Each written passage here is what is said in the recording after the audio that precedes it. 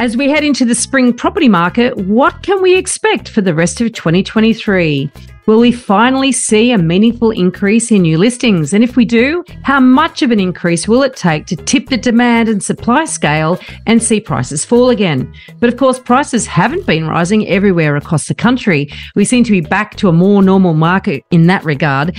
But how will the regions fare now that the exodus from the cities has slowed down? And what's happening in the rental market? We haven't seen much in the way of new supply, so why has rental price growth slowed? Welcome to The Elephant in the Room. This is the podcast where we love to talk about the big things in property that never usually get talked about.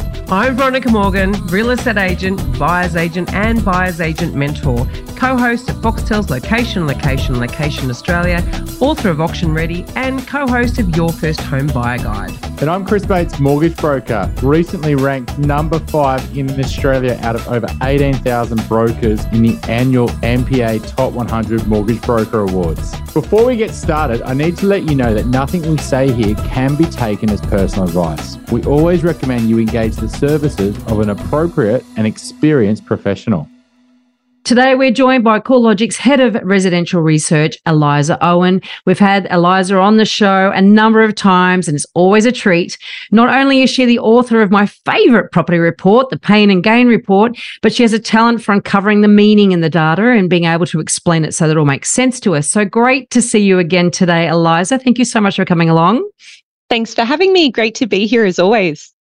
Eliza, always good to chat. I hope you're well. I guess, we're middle of 2023, coming into the spring season, 18 months almost since the first rate increase. What's your sort of take on it all? Like, has the market been way more resilient than you expected? Is 2023 playing out like you expected? Like, what's to come? What's your sort of take on where we're at? Yeah, so my take on where we're at is that we're in an upswing, but it's an uncertain upswing, and there has been some momentum that's left it, I would say, since a recent peak in May. So nationally, home values bottomed out in February. They've risen for 5 months consecutively, but the pace of growth, peaked in May, 1.2%. It's now eased to 0.7% through July. I'd expect it to sort of come out at a similar level for August. And I think that it was the June rate rise that knocked a little bit of momentum out of the recovery. That's where we started to see some steam coming out of the auction clearance rate as well. And on top of that, as you sort of alluded to, we've also seen a really interesting trend in the lead up to the spring selling season, where new listings have actually been rising through winter, which is not normal at all. And that has probably added to some of the momentum lost. I think fundamentally, there is a supply and demand mismatch in the housing market, but the current state of interest rates, which is still very high, and affordability constraints will probably keep a bit of a lid on the price growth that's reflected in that supply and demand piece. So what do you think the spring market is looking like in terms of new listings? Because CoreLogic not only looks in history, but you guys have got that little window into the future in the pre-listings activity. So what's that telling us? So pre-listings activity has actually slowed down a little bit over the past 4 weeks, which is really interesting. It's actually sitting a little bit lower than where it was this time last year. So that could speak to the trajectory of new listings in the next few weeks, which might start to flatten out. But they'll be flattening out off slightly elevated levels by now, because that new listings trend has risen about 14% nationally through winter to date. Compared to the historic 5-year pattern, which is a decline of about 5%.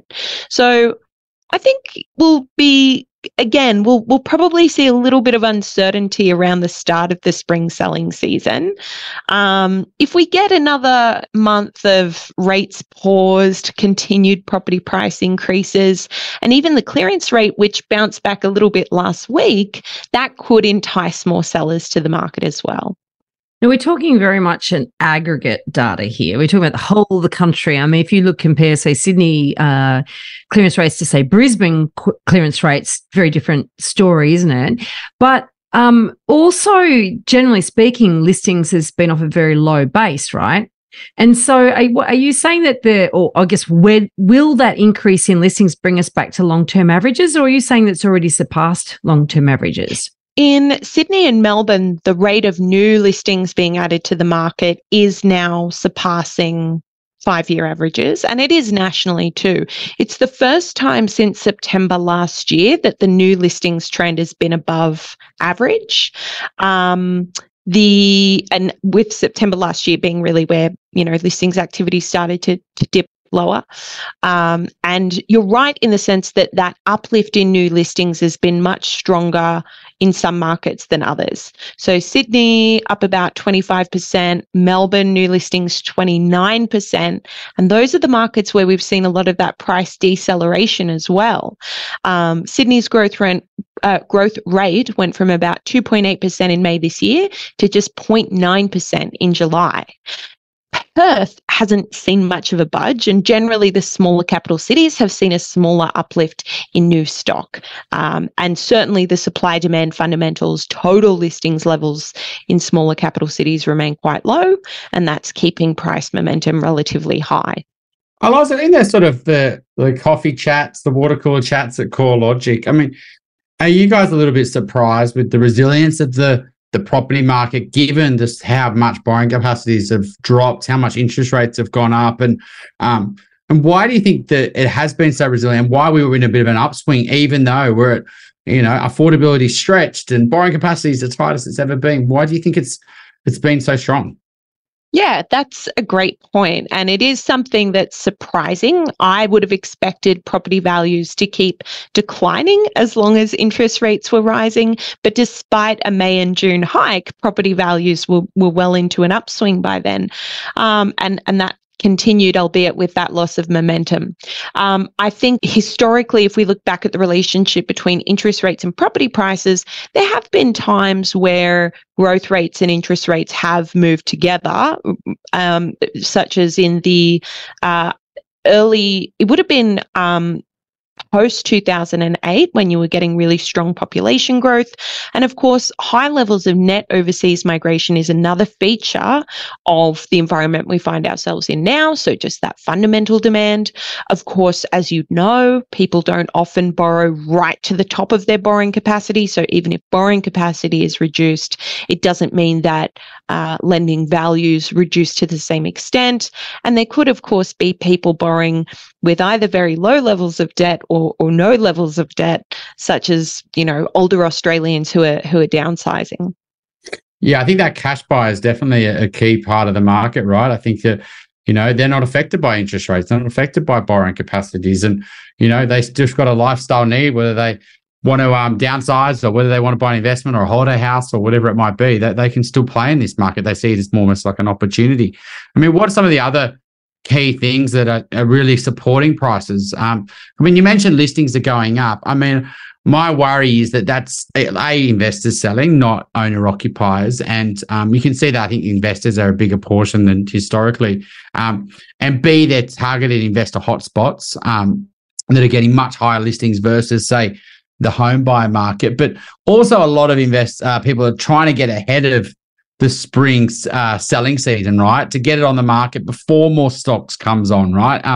And agents are more incentivized to do that because they want to get runs on the board because they're not getting many sales. And total listings has almost been falling because the market's been, absorbing them. Are you worried that, there was a lot of talk around this abnormal winter listings, but as this months play on through the year, it hasn't actually transcended in this whole heap of listings on the market, which early signs maybe got us to believe?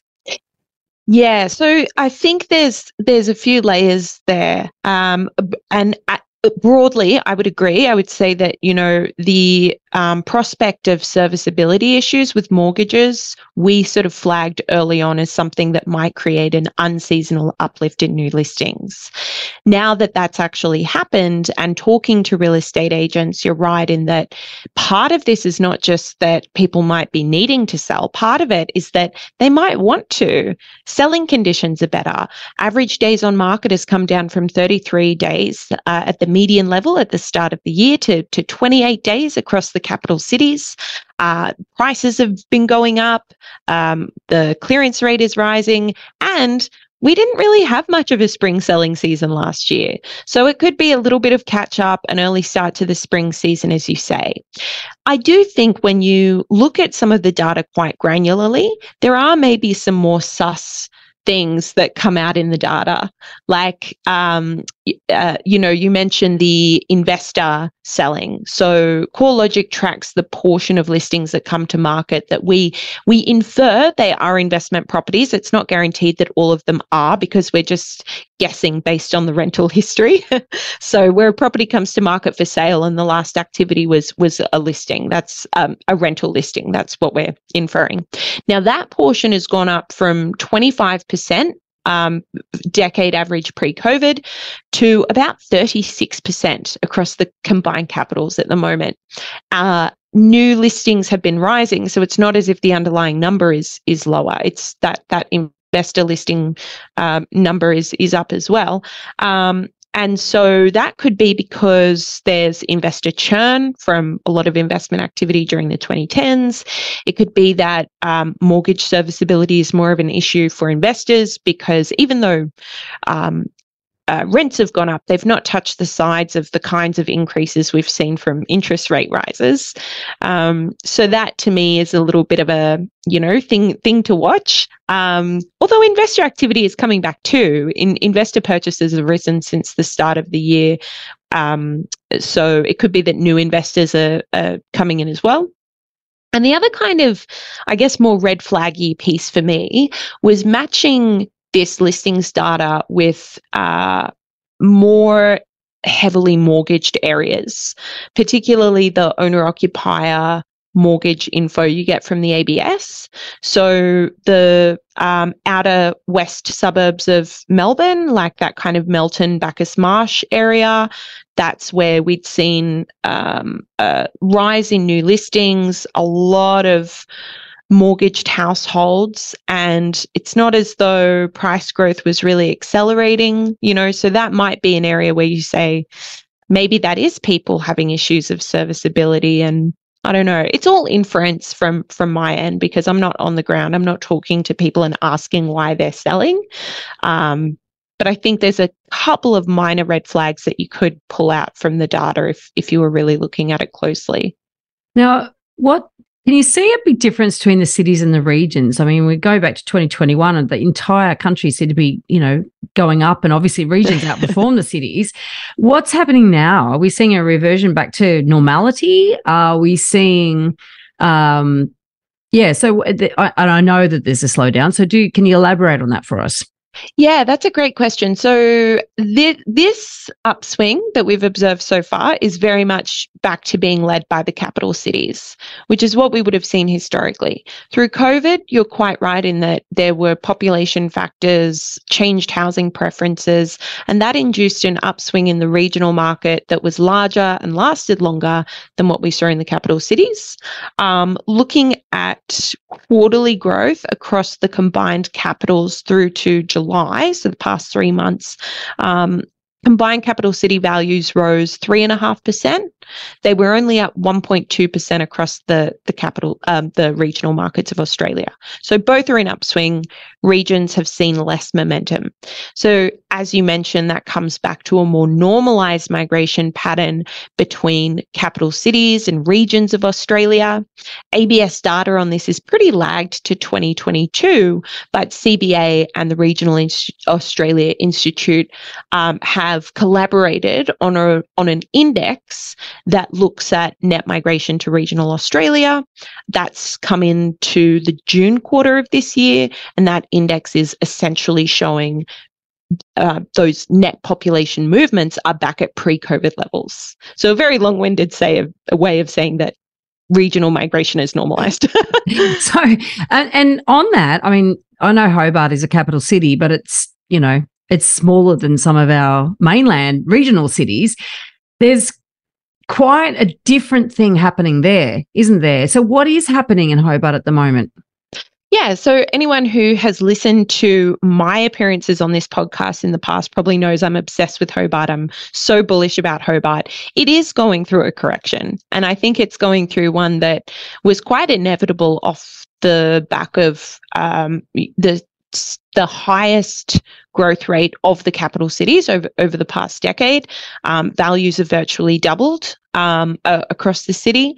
In that sort of past decade of growth before this adjustment, there were only a handful of times that values actually fell across Hobart. So I think that's part of it. It's just a correction off the back of interest rate rises and affordability constraints. It's been a long time coming, and that's why it's probably quite a bit, or it has been a lot sharper of a decline than what we've seen across other capital cities. So just looking at the current annual growth performance across Hobart, it's still down 11.5% year on year. By the time we get the August data, I think in some of the larger capital cities, you might actually see an increase in value year on year. Adelaide and Perth are up year on year. So yeah, it does sort of stand out as one of the weaker performance at the moment. But it's in a cycle. Long term, I'm still pretty confident about that. It's a lovely city to visit. Now, I'll be taking it to my grave. The total listings in Hobart, though, that's swelling too, isn't it? So, because that just shows that whatever new stock is coming on the market, obviously with those price falls, that that the days on market must be expanding, and the stock levels are expanding. So, because Hobart, go back before that latest boom they had, it was in the doldrums for a long time.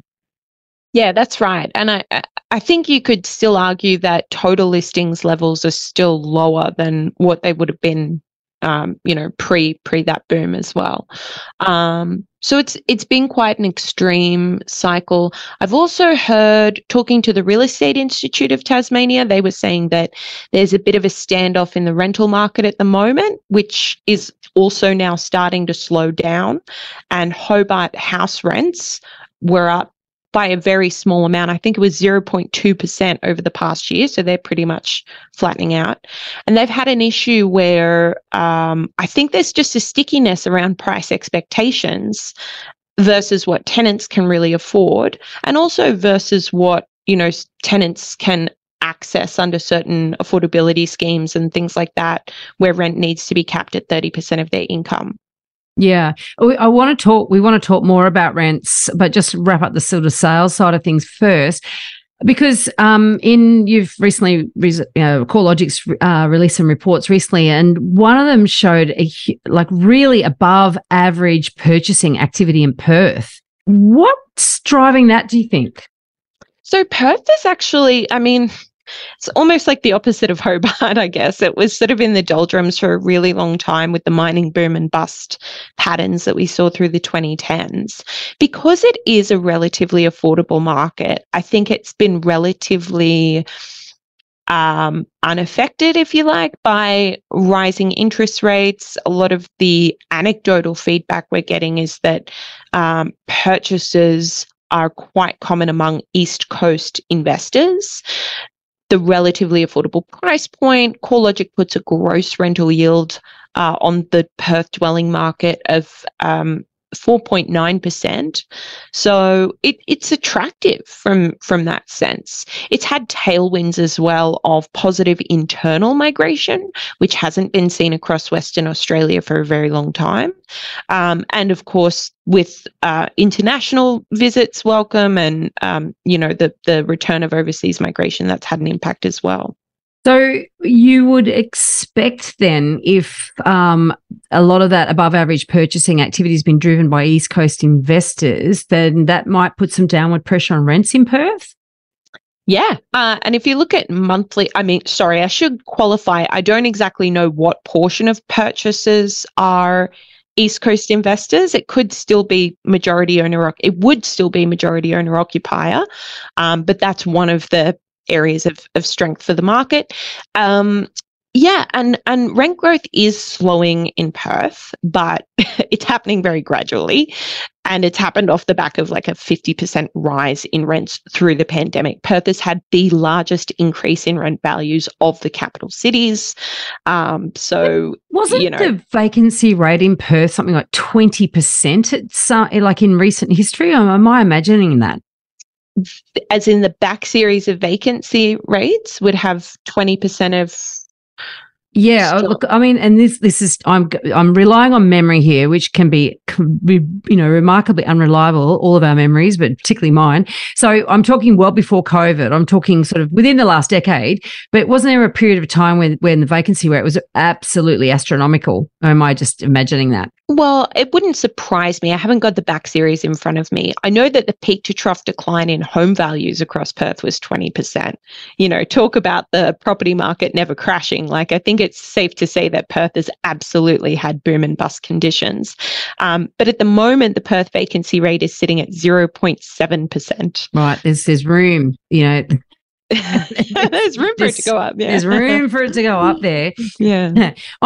In terms of as I said, we'll get into, I want to understand more about rents coming up, but when it comes to supply and listings, right? So supply is easy to measure, isn't it? You've got old listings, new listings, but at the end of the day, you've got whether you measure it as inventory, whether you measure it as total listings or new listings, it's easy, right? But can demand be measured as a standalone, or is it always in the context of supply? I think it is always in the context of supply. That's a really good point, because even though new listings have increased across the market, it's been very well received by buyers. That's reflected in the clearance rate, which is averaging, it was sitting at 67% last week. It's been averaging above the longer term decade average of 63%. Sales volumes they're not at the crazy levels they were in 2021, but they're kind of normalizing, especially in the capital cities. They've been trending a little bit higher as well. So I think that comes back to, the fundamentals of supply and demand are there. And it's just something that maybe price and urgency has a little bit of a lid on it with the affordability and interest rate piece at the moment. Is there any sort of relationship with CoreLogic and, search activity and, the big platforms out there? Are they sort of giving you access to what's happening on their platforms to see how engaged buyers are, how many in the buyer pool? Because, I guess the REAs or domains and things like that, or have you got your own way of measuring the amount of buyers out there through engagement with real estate agents? Is there any way that CoreLogic's measuring buyer activity? Yeah, so I guess it would be that CMA kind of pre-listings activity. But in terms of the buyer perspective, we're a little bit limited in that space in knowing about them. We know a lot about the property. We know pretty much everything about the property and not as much about the buyer. But I mean, that's such an opportunity, isn't it, for looking into how we can expand in that space. But yeah, probably not as much insight as you'd get from behind those portal interfaces. Yeah. Because consumer sentiment is the lowest it's been for decades, right? And yet prices are holding up, in fact, have been increasing. So do you have any insights or thoughts as to how those two things can be true at the same time? Yeah, I mean, the sub indices of time to buy a property has sort of been coming up. I get the sense that, if you look at the latest consumer sentiment data, it was really weighed down by mortgage holders as well. So maybe it does come back to that piece around which buyers are more active at the moment, whether it's people who are weighed down by higher interest rate settings or scared of higher interest rate settings, it is quite an extraordinary one to reconcile, but it's the same in reconciling that relationship between interest rates and property price movements. I guess there must just be exceptional circumstances around population growth and things like that. And, people per dwelling, which has been a big part of the demand piece as well. Well, actually, that sort of does lead us into the rental part of the conversation quite nicely. Because rental price growth has been slowing, even though vacancy rates are still extremely low. And I'm wondering whether those people per dwelling or, that change the average household size has got something to do with that. Yeah, I think it must. And that's quite pronounced across regional Australia in particular. If you look at annual growth in regional Australian rent values, that peaked at an annual growth rate of around 12% back in 2021, annual growth in regional rents has now slowed to 4.5%. If you look at some of the sub-regions like the southeast of Tasmania, Southern Highlands and Shoalhaven, rent values are actually falling, albeit coming off very high levels. So it's important to remember that even if nothing happens to supply, and presumably supply is rising because there's been a big jump in investor finance since the start of the year, but even if nothing there changes, tenants can react, and they can probably react in a more liquid way than an owner-occupier because they don't have the same transaction costs, and their leases, vast majority, are less than 12 months or less. So I think it makes sense that you would see a tenant reaction in the rental market first and foremost. And again, if you look at regional Australia, the RBA was reporting on that average number of people per dwelling, which seems to be back at pre-COVID levels now. So more share houses, more people in share houses, and that migration of young people from regions to cities is probably a factor as well. I'm on a personal mission to help more people make better property decisions. And you can find out all about what I'm working on at veronicamorgan.com.au. And there you'll find resources for first home buyers, details about my buyer's agent mentoring program, access to suburb help for investors, or if you're looking to buy your dream home or an investment property in Sydney's inner west, eastern suburbs or lower North Shore, you can connect with my team at Good Deeds Property Buyers. If you're thinking about buying your first home, upgrading to a new one, or purchasing an investment property anywhere in Australia, we would love to carefully guide you through this journey and importantly get the finance right. Please reach out via our website, wealthful.com.au. Don't forget that you can download our free full or forecaster report. Which experts can you trust to get it right? theelephantintheroom.com.au. Eliza, we've got a lot of talk around the fixed rate cliff as well. I mean, I know you did some research or an article on it recently. I mean, what's your take on where we're through that? Has it been a bit of a storm in a teacup? You know, people believing that there's this magical moment when everyone's just going to be forced to sell, or what are you seeing in terms of on your end and the data side? Yeah, great question. So I guess when it comes to the official data on the mortgage market, I defer to APRA, I defer to RBA. RBA, in their latest statement on monetary policy for August, was reporting that we have now passed the peak of the fixed rate cliff. And the way that they measured it was by looking at the portion of outstanding housing debt that was rolling over from low fixed rates to high variable rates, but they did it as a portion of the major bank lending only. So it doesn't quite give us the full picture. But from that, they estimated that it was about 5.5% or a little under 5.5% in the June quarter. And that was kind of the peak, and now we're through.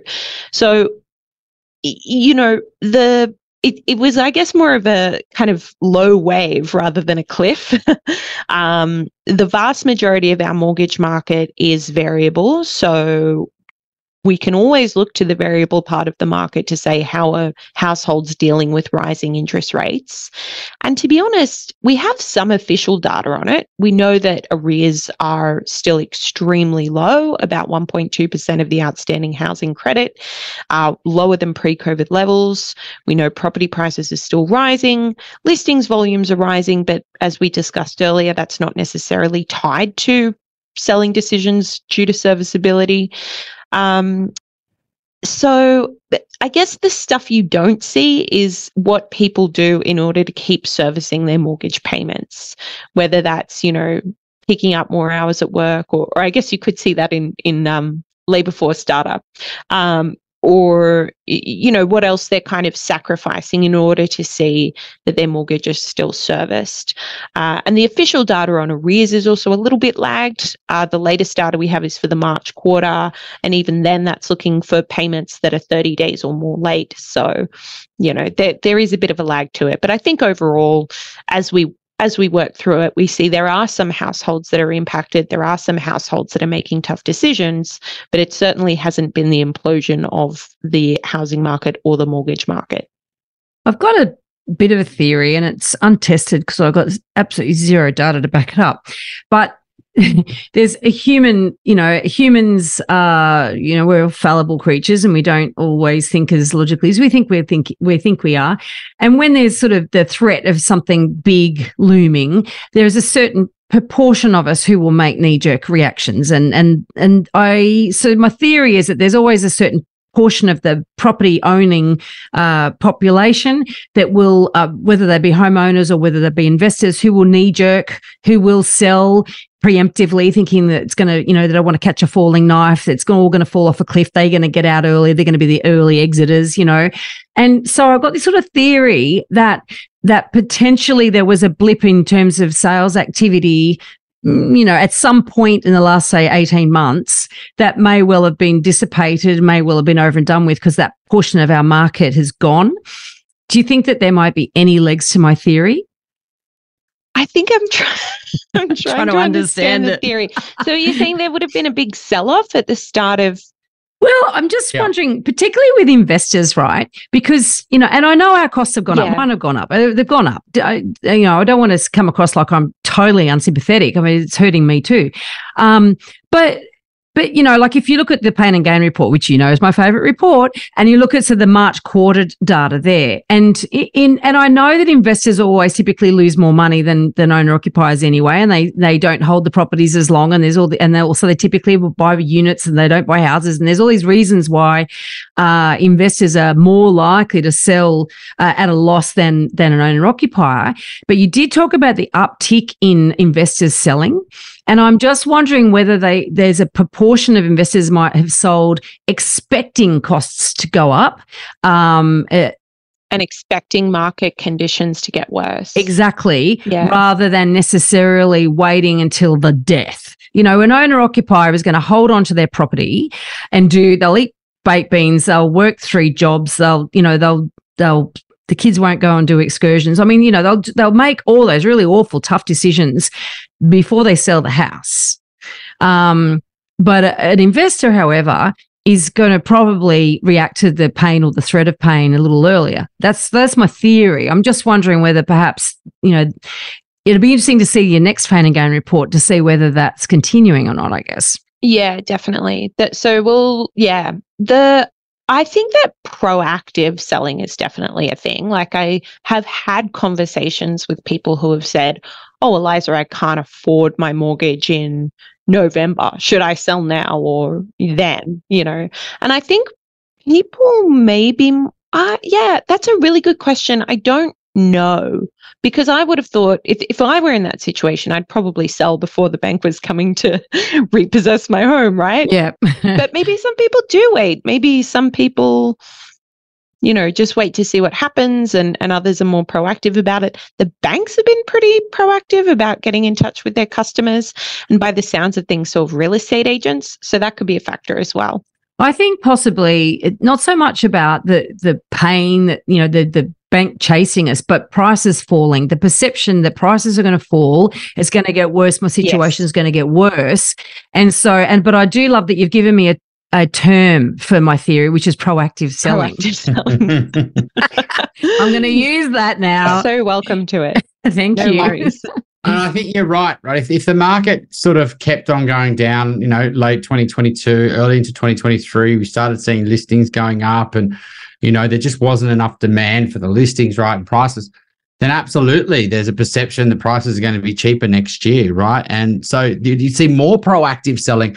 I wonder if there's a bit of proactive selling from investors in recent times, just because it is a good time to sell, right? Like I might as well just take my money now. I've got a bird in the hand. I know I can walk away with a decent price. That's going to mean I'm going to have less stress on my home. So it's probably proactive, not because they're worried about, market falling, but just because they're under debt stress. But I would say we've got some clients who are definitely, money's tight, right? Absolutely. And we're having conversations every week around this. But I feel like they're now starting to see there's a horizon. There's this light at the end of the tunnel. Like potentially, okay, maybe it's not, I don't have to worry about prices falling. I'm really confident around that. I've got to still service the mortgage, but actually, inflation data is looking really strong, and maybe that's going to lead to rate cuts in the foreseeable future. And rents have gone up, so maybe my negative cash flow isn't as bad as I thought. So, that's what I'm probably seeing is people are like trying to get over this bridge, I guess, the COVID term of, building the bridge.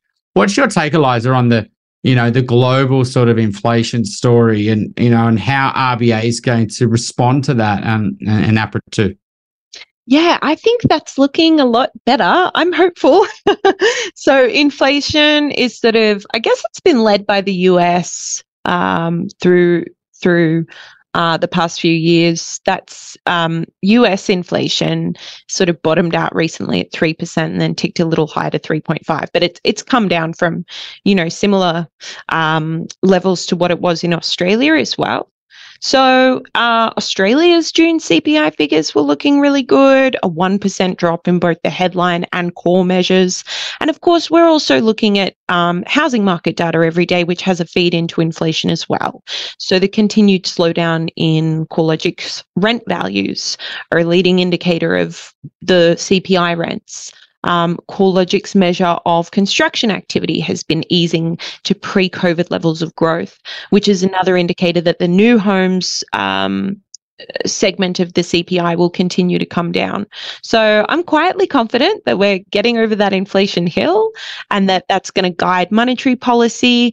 The sort of outlook for the major bank economists is that the cash rate could come down in 2024. There's a lot of variance in the timing of those forecasts for 2024. But I think that is another sign we're sort of getting over the hump as well.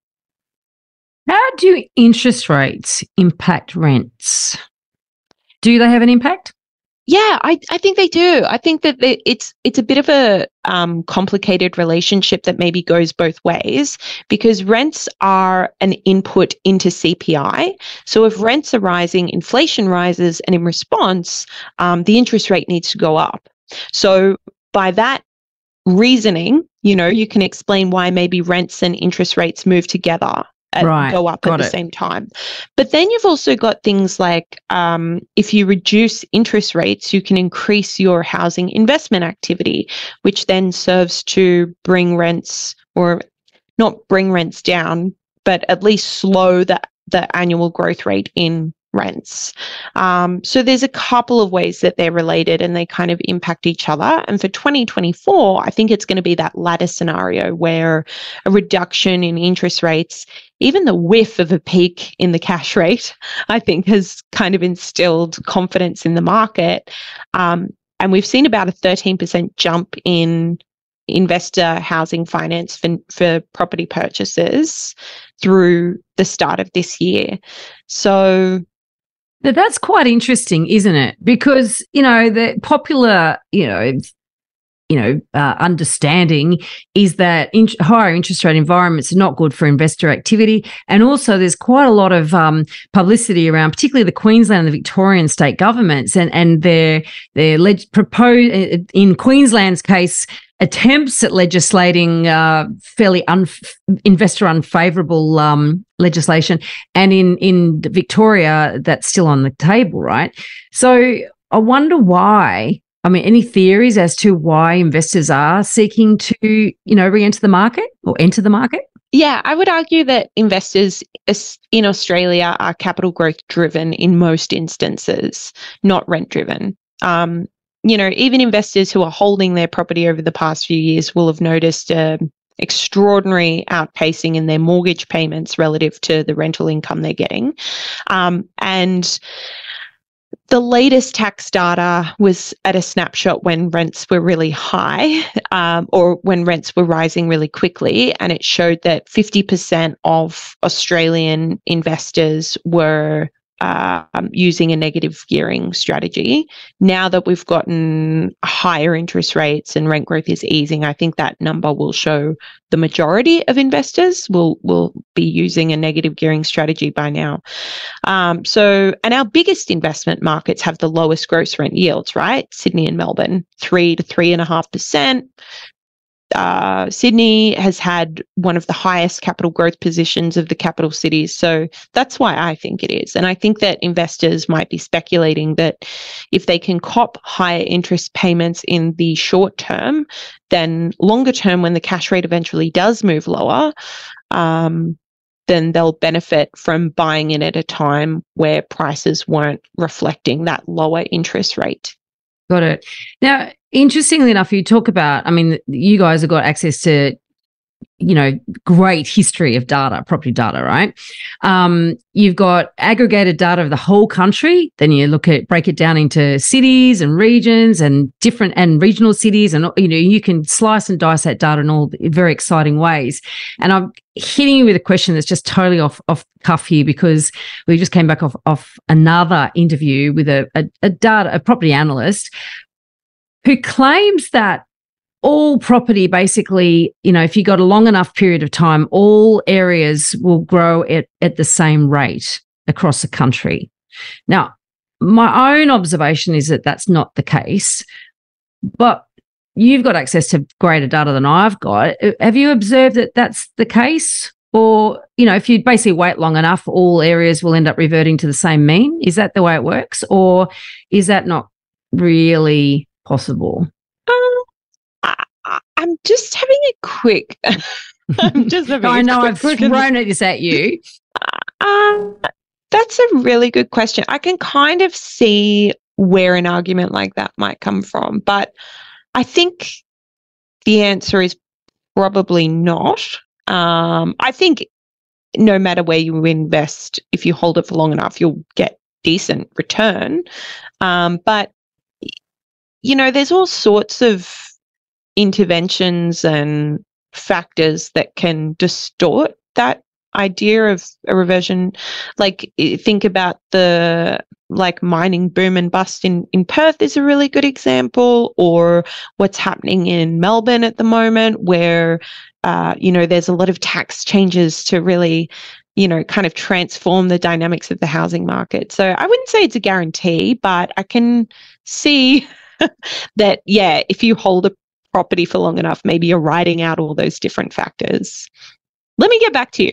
Let me do some. I feel a blog coming on. Yeah, cool. I shall watch with bated breath, because this is, you could argue. There's arguments that doesn't matter where you buy, and to a degree, I'm a little bit like that. I'm like, if you buy a really good asset in any particular location, you hold it for long enough, you're going to do better than if you're trying to pick a hotspot, because there's more risk inherent in that. But there's lots of different arguments around property prices and what they do. One of the things that I find fascinating, for example, is that if you look at aggregated data for the country, and I think it's something like 8% roughly per annum growth is the national growth rate for the last 100 years or something, if you average it out, right? But if you look at the Pain and Gain report, and I have read it again recently, Eliza, your most recent one, which is March 2023, then I think it was something like 20% of the people that sold and lost money had held the property between 8 and 10 years. So it's a significant proportion of the loss-making sales. If I got the percentage right, or something like about 1,200 people. A lot of them were in Perth. A lot of them were in WA and T. So, I think those states had really been reeling from the extended fluctuation in that industry. I'm just, having a quick look now. There is a range of, 20% total capital growth, sitting at around 87% in Darwin. Over a 20-year period, my fave, Hobart, up 154%. So even over that relatively long period, there's quite a variance. I don't know how far back you need to go and how much you need to adjust the windows to then get the same growth rate. Yeah, because of course the problem is that that our market isn't a pure market-driven market, is it? There are interventions, as you said. So therefore, you can't really just, if you're going to assess it and take out, adjust for those interventions, then that's sort of not the way the market really behaves anyway. Yeah, and I guess mining markets are a bit of an exception too, right? So maybe that is quite different to areas that might have more economic diversity. And Hobart would be a story of just coming off a low base in that particular time period too. Mm-hmm. When are you planning to move to Hobart, Eliza? Nah. I need to be in Sydney and Yeah. Work from home. I know you didn't buy that long ago. Yeah, true.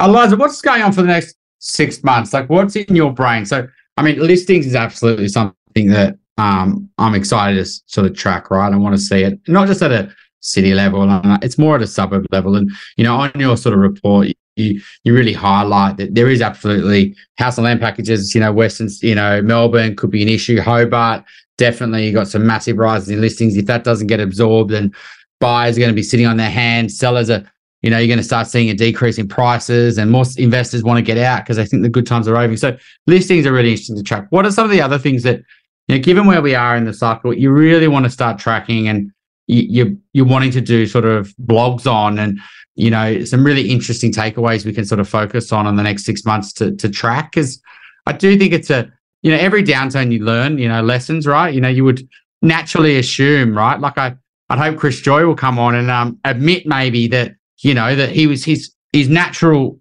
thought that interest rates are going to go up 4%, product prices are going to fall 40%, prices have got to fall 15 to 20%. So what's your take on the next 6 months? What are some of the big things we should be watching? So looking at the data historically, I'm a big believer that supply is informed by price rather than the other way around. There is a leading indicator between prices and new listings added to the market. So as we move through this period where demand is tested by the recent increase in new listings, we could see the spring selling season flatten out a bit if the growth isn't there. That'll be one to watch.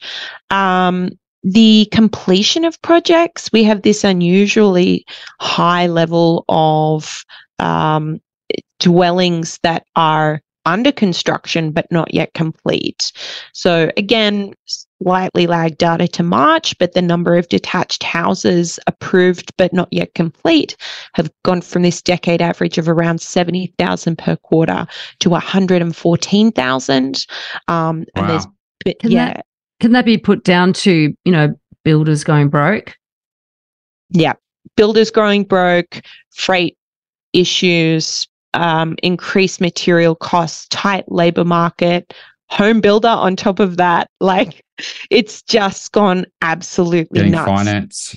Getting finance. Yeah. So there's a lot approved, under construction, not yet complete. So what happens when it's complete? That probably relieves some of the price pressure and adds to supply, and might take a bit out of the rental market because, presumably who's constructed, off the plan home is up in the air. They might be renting, waiting for that completion. And I guess just the future of monetary policy and what that's going to do to prices. What impact is that going to have on investment activity in Australia's housing market? Because we have just come through nearly a decade or more than a decade of where interest rates were being moved structurally lower in the fallout from the GFC.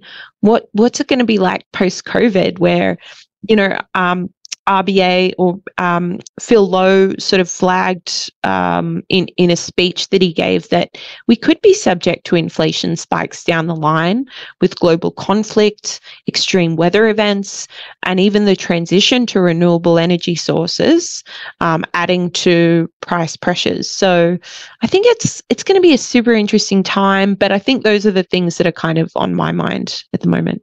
Have you had a chance to read the intergenerational report that and some of the, I guess the haves nots, right? And how that's going to potentially shift into housing over the next few decades. Have you had much thoughts on that? It's not a massive surprise to read that, we're going to see more lifelong renters. That's something that's kind of already happening as property prices have outstripped income growth and home ownership rates have fallen gradually over time. So I think it's important to have interventions to address that, whether it's making being in the rental market a bit better, more secure.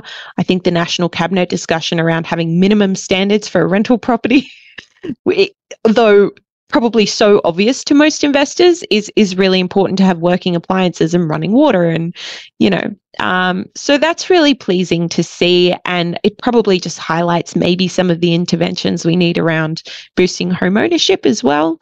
And there have been plenty of good ideas that have sort of been thrown around about that, and there's a lot more politically that we'll see what happens in October with the Housing Affordability Fund as well.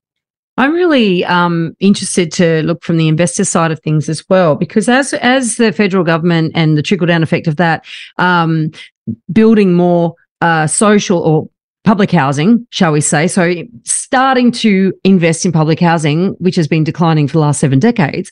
So that increase, but also the build to rent sector, because obviously different market segments that they'll be targeting. And then the role of the individual investor is going to change, compared to how it has been in the last however many decades in this country. So I'm sort of interested to see how that flows, or that sort of takes shape. And I think that possibly will put more pressure on, that standard of investment property, the idea of working appliances and stuff that's going to it's going to introduce competition to the rental market that hasn't been there. You know what I mean? The competition just comes from what else is in the suburb, as opposed to institutional providers of accommodation. So I think that will change things myself. I don't know if you've given that any thought. That's so interesting. Not to the standard of rental property. My understanding is that institutional investors are targeting a higher income cohort, and therefore the amenity is usually nicer and whatnot. Whether corporate landlords are the ideal or whether they are better in terms of responsiveness to issues and things like that, there is some literature around that is probably worth digging up as well. And if you have any thoughts with Chris Minns, is very vocal right now. It's about we've got to build up, we've got to create a solution to rental crisis, housing affordability is more supply. There's a lot of heat or noise brewing in the Yimby movement, right? And the pressure to change the way our suburbs are. Do you think that now is the time where we're going to start to see state governments overruling local governments, and basically densification is going to start to really happen, and the NIMBYs are finally going to lose the battle? Yeah, I think so. I just hope it's done well. I hope it's done with a sense of equality, and because it's often lower socioeconomic areas that bear the burden of higher density. So I hope that we can push over the YIMBY movement the NIMBY movement in some of those more wealthy and well-located areas. I think it's a great initiative if done right. Yeah. Yeah. Eliza, you got a property number for us? Yeah. Have you got another property number? I'm pretty sure we've asked you about 15 of them, but have you got another one for us? I think I want to say, with great respect to our policy makers over the years, I'm looking back in retrospect with my 2020 hindsight. I think a property Dumbo was probably home builder, and just the additional demand that put on what proved to be a very constrained construction sector, and brought forward a lot of property purchases that probably would have happened anyway in a more smooth, organized way. Yeah. So that's what I'm going to say. And they didn't just do it once, did they? They did it, from memory, I'm pretty sure there was like a 2.0, wasn't there? Like a smaller grant or something? Yeah, extended it. And the reason they had to extend it was because commencements were coming on later, and Yeah. Just another too many sticks on the fire. And I think it stitched up the building industry when it was already had lots of challenges with labor and materials. And they didn't materialize, pardon the pun.